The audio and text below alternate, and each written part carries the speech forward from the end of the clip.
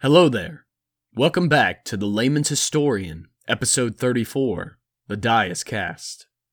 Last time, we covered the interval between Hamilcar's death in 228 BC until Hannibal's ascension to power in 221 BC. By the time Hannibal took command, his brother-in-law, Hasdrubal, had consolidated much of Carthage's gains from the Barcid conquests and established a magnificent capital for Carthage's now richest province.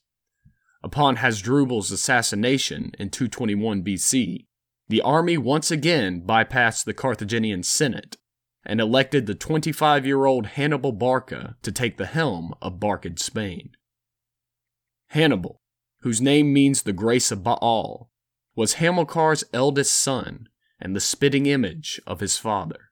The Roman historian Livy gives a stirring description of the young commander who would become Carthage's greatest military man. The troops received him with unanimous enthusiasm, the old soldiers feeling that in the person of this young man, Hamilcar himself was restored to them. In the features and expression of the son's face, they saw the father once again, the same vigor in his look, the same fire in his eyes. Reckless in courting danger, he showed superb tactical ability once it was upon him. Indefatigable, both physically and mentally, he could endure with equal ease excessive heat or excessive cold. He ate and drank not to flatter his appetites, but only so much as would sustain his bodily strength. His time for waking, like his time for sleeping, was never determined by daylight or darkness. When his work was done, then and then only he rested, without need, moreover, of silence or a soft bed to woo sleep to his eyes. Often he was seen lying in his cloak on the bare ground among the common soldiers on sentry or picket duty. His accoutrements, like the horses he rode, were always conspicuous, but not his clothes, which were like those of any other officer of his rank and standing. Mounted or unmounted, he was unequaled as a fighting man, always the first to attack and the last to leave the field. To his natural gifts evident in Livy's grudging admiration, we can add that Hannibal's education had included, according to Cassius Dio, all that the Greeks could teach. Hamilcar had been careful to obtain Greek tutors for his sons, as evidenced by the fact that Hannibal's Greek teacher, Sosilas, accompanied him on his march into Italy as his biographer. Hannibal's mastery of Greek theories on tactics and strategy, coupled with his innate talents and the practical experience in warfare he obtained from his father, left him well equipped to meet the life of challenge which lay before him. With Barcid popularity at an all-time high among the masses of Carthage, the Carthaginian Senate quickly approved the soldiers' vote, confirming the Barcid hegemony over Spain which Hanno the Great had spoken against for so long. However, Hannibal did not rest on his paternal laurels. Whatever his natural advantages, he still had very much to prove himself. Raised in a military camp alongside his brothers, and having held no political or magisterial office in Carthage itself, remember he had left the capital with his father when he was 9 years old, he owed his appointment over the Carthaginian army to who his father was, rather than his own merits. Likewise, although he had ties to the Spanish via his wife, a powerful princess from Castulo, Hannibal knew that the fierce Iberians would only follow a leader who had proven himself in war. In 221 BC, Hannibal marshaled his army and marched into the lands of the Alcades, who likely dwelt on the La Mancha plain of central Spain.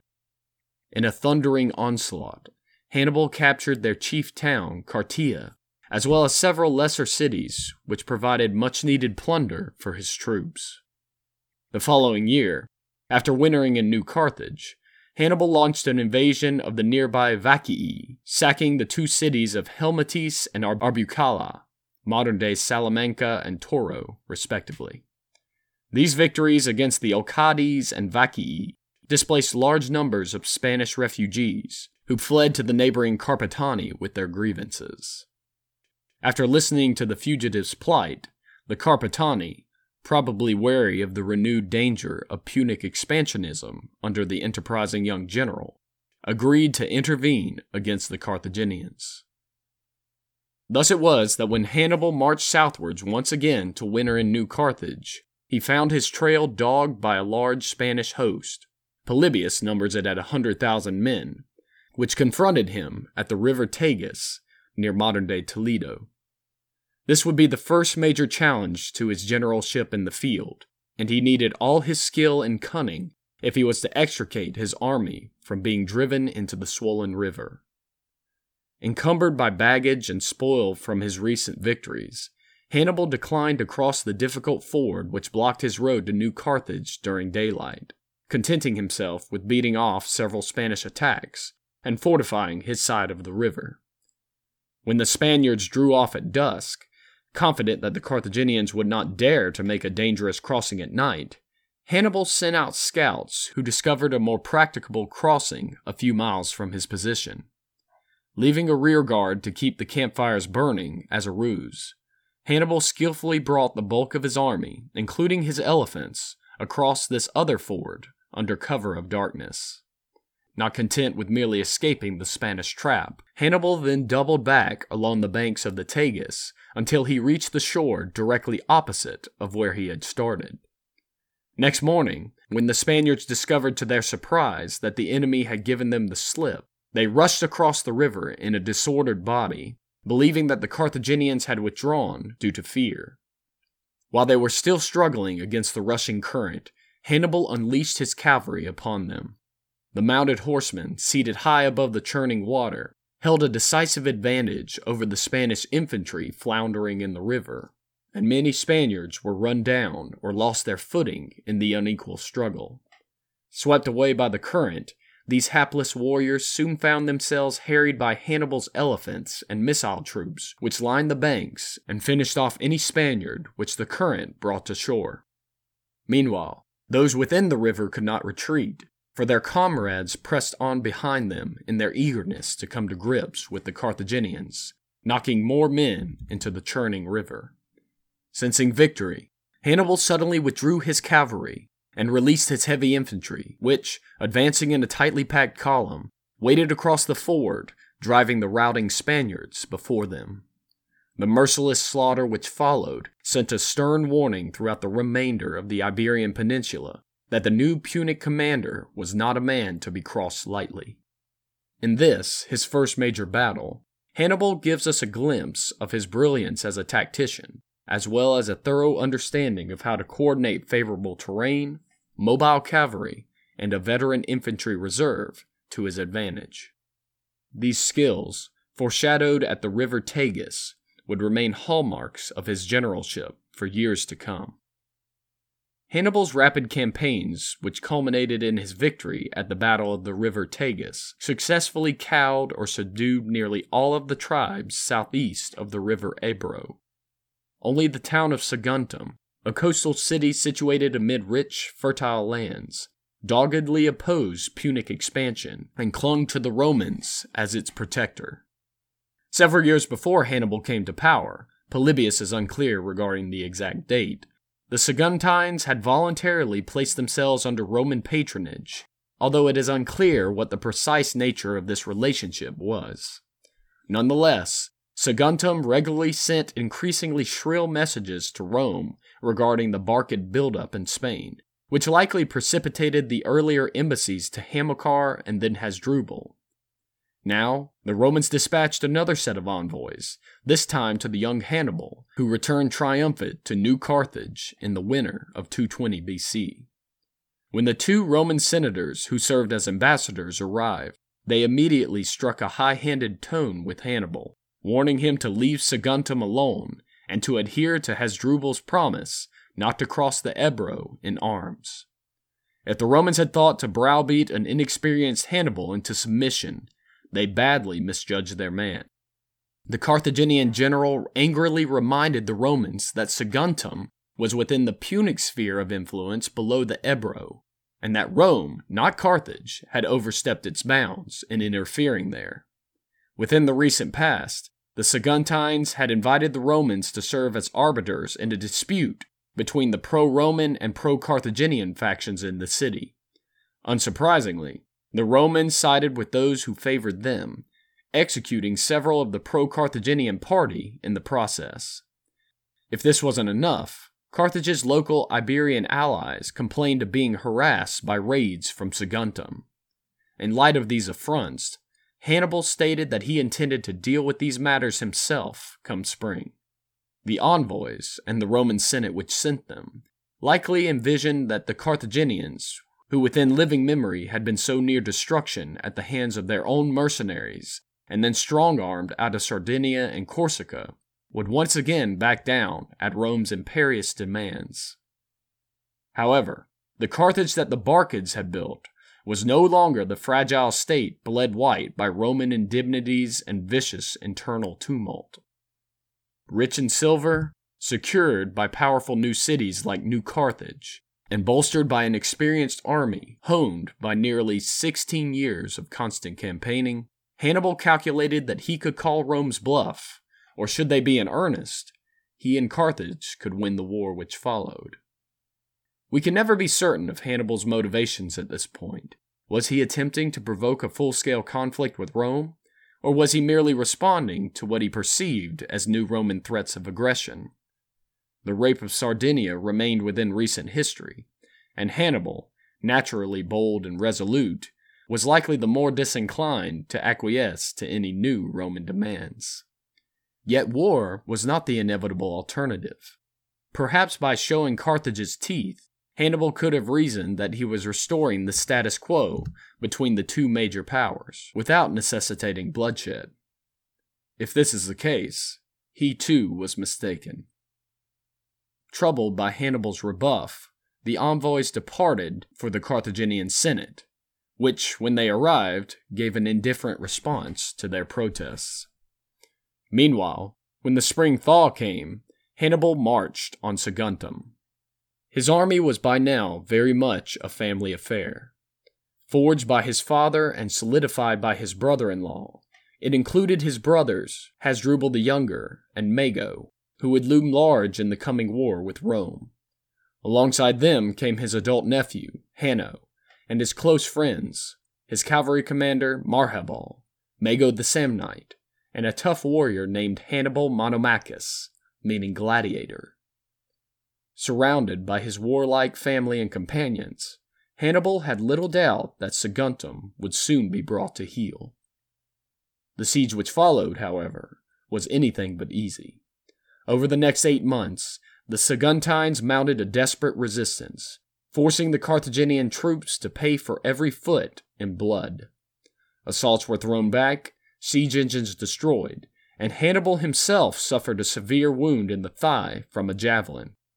One particularly hellish missile, 3 feet of steel, the end of which was smeared in pitch, caused constant consternation among the defenders, for when it fell among them, it burned so savagely that soldiers lucky enough to avoid being struck directly had to discard their shields due to the heat, exposing themselves to further missiles.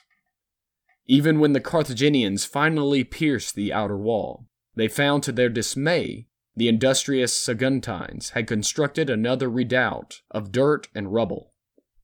Nonetheless, the Carthaginians relentlessly pushed onwards. Livy gives a gripping depiction of the fighting. The din of battle seemed to be everywhere at once, so that the defenders hardly knew where first or best to concentrate their defense. Hannibal in person was urging his men to fresh efforts at a point where they were bringing into action a siege tower higher than any sections of the fortifications of the town.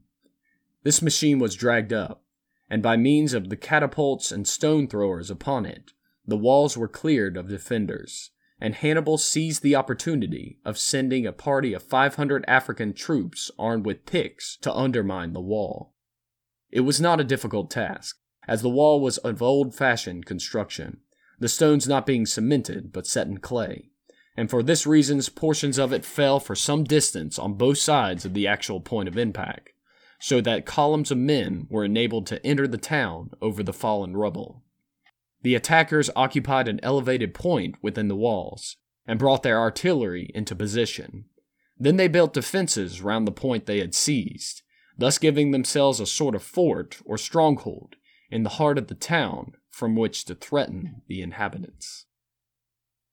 With their defenses collapsing and their Roman allies nowhere in sight, the Saguntines asked for terms of surrender. Hannibal replied that they could leave the city with nothing but the clothes on their backs and must abandon all their gold and silver behind them. Rather than submit to this indignity, the proud Saguntines kindled a fire in the main square of the town, and after casting all their valuables into it, threw themselves into the blaze. Alerted to this mass suicide, Hannibal launched a final assault on the city, ordering that no male of military age should be left alive as punishment for Saguntum's long resistance. Despite the Saguntines' efforts to destroy their property, a large amount of booty still fell into Carthaginian hands. After distributing lavish sums to the troops and sending a portion back to Carthage to implicate the Carthaginian Senate in his deed, Hannibal set aside the rest as a war chest should Rome seek vengeance. Where had the Romans been during this time? When the envoys returned to Rome with news of Hannibal's defiance, the Senate immediately broke out into a fierce debate over how to respond. Warhawks, never hard to find among Rome's belligerent aristocrats, argued that the Romans must intervene to curb this overt act of Carthaginian aggression on a Roman ally. A more moderate body contended that Saguntum was a recent and possibly a one-sided ally, quote-unquote, which had unilaterally placed themselves under Roman protection. Additionally, Hannibal's intentions were unclear. Possibly he did mean merely to humble the aggressive Saguntines, as opposed to inciting a direct war with Rome. With a large number of Rome's legions away warring in Illyria, it would require months to transport the men and materials necessary to challenge Hannibal's army. With the Senate deadlocked, time slowly slipped away as Saguntum's defenses grew weaker and weaker. Hannibal himself, delayed by the city's unexpectedly stout resistance, likely thanked his good fortune that no Roman expeditionary force appeared on the horizon. If it had, his position would have become extremely precarious, with an army in the field and a hostile city to his rear. Withdrawing would have been a possibly fatal blow to his burgeoning prestige, while to remain would threaten catastrophic defeat. Instead of this hard choice, Rome's vacillation allowed him the time he needed to subdue the haughty Saguntines. Later historians such as Polybius and Livy would seek to gloss over Rome's inaction during this period by ingenious excuses and even by fudging the dates. Nevertheless, Rome never sent a single soldier to aid Saguntum during the siege. Instead, she sent an embassy of protest to Hannibal, who curtly dismissed them, saying that he was too busy with the siege. Once they learned of the destruction of Saguntum, the Romans sent another delegation, this time to Carthage. Upon arrival, the men were ushered into a Carthaginian senate packed full of spectators. Fabius Maximus, who Livy places as the leader of the delegation, stood up and asked whether the Carthaginian state approved of Hannibal's actions. If it did not, he demanded that the Carthaginians surrender Hannibal as a criminal to Roman justice. A skilled Carthaginian orator, whose name is unrecorded, then rose up and in lawyer-like fashion argued the case. He stated that the Romans had no legal basis to complain of the Carthaginians. The treaty with Hasdrubal was invalid since it had never been ratified by the Carthaginian Senate, and Saguntum had not been a Roman ally when the alleged treaty had been signed anyway. Besides, even if such an agreement existed, the Romans, not the Carthaginians, had begun their treaty breaking by opportunistically seizing Sardinia and Corsica. The Romans, however, were in no mood to debate. When the orator ceased, Fabius folded up his toga and, pointing to it, declared simply, "Here we bring you peace and war. Take what you will." Angered by the Romans' arrogance, the Carthaginian Senate bellowed in response, "Whichever you please, we do not care." Letting the folds fall to the floor, Fabius replied, "We give you war." Thus began one of the greatest conflicts the ancient world would ever see. On the pretext of lonely Saguntum, Both Rome and Carthage determined to enter the ring once more in a mortal struggle for dominance. Few could predict at the time that this titanic war would determine the fate of the Mediterranean world. Next time, we will cover Hannibal's departure from Spain to bring the war to Rome's heartland. Until then, take care and read more history.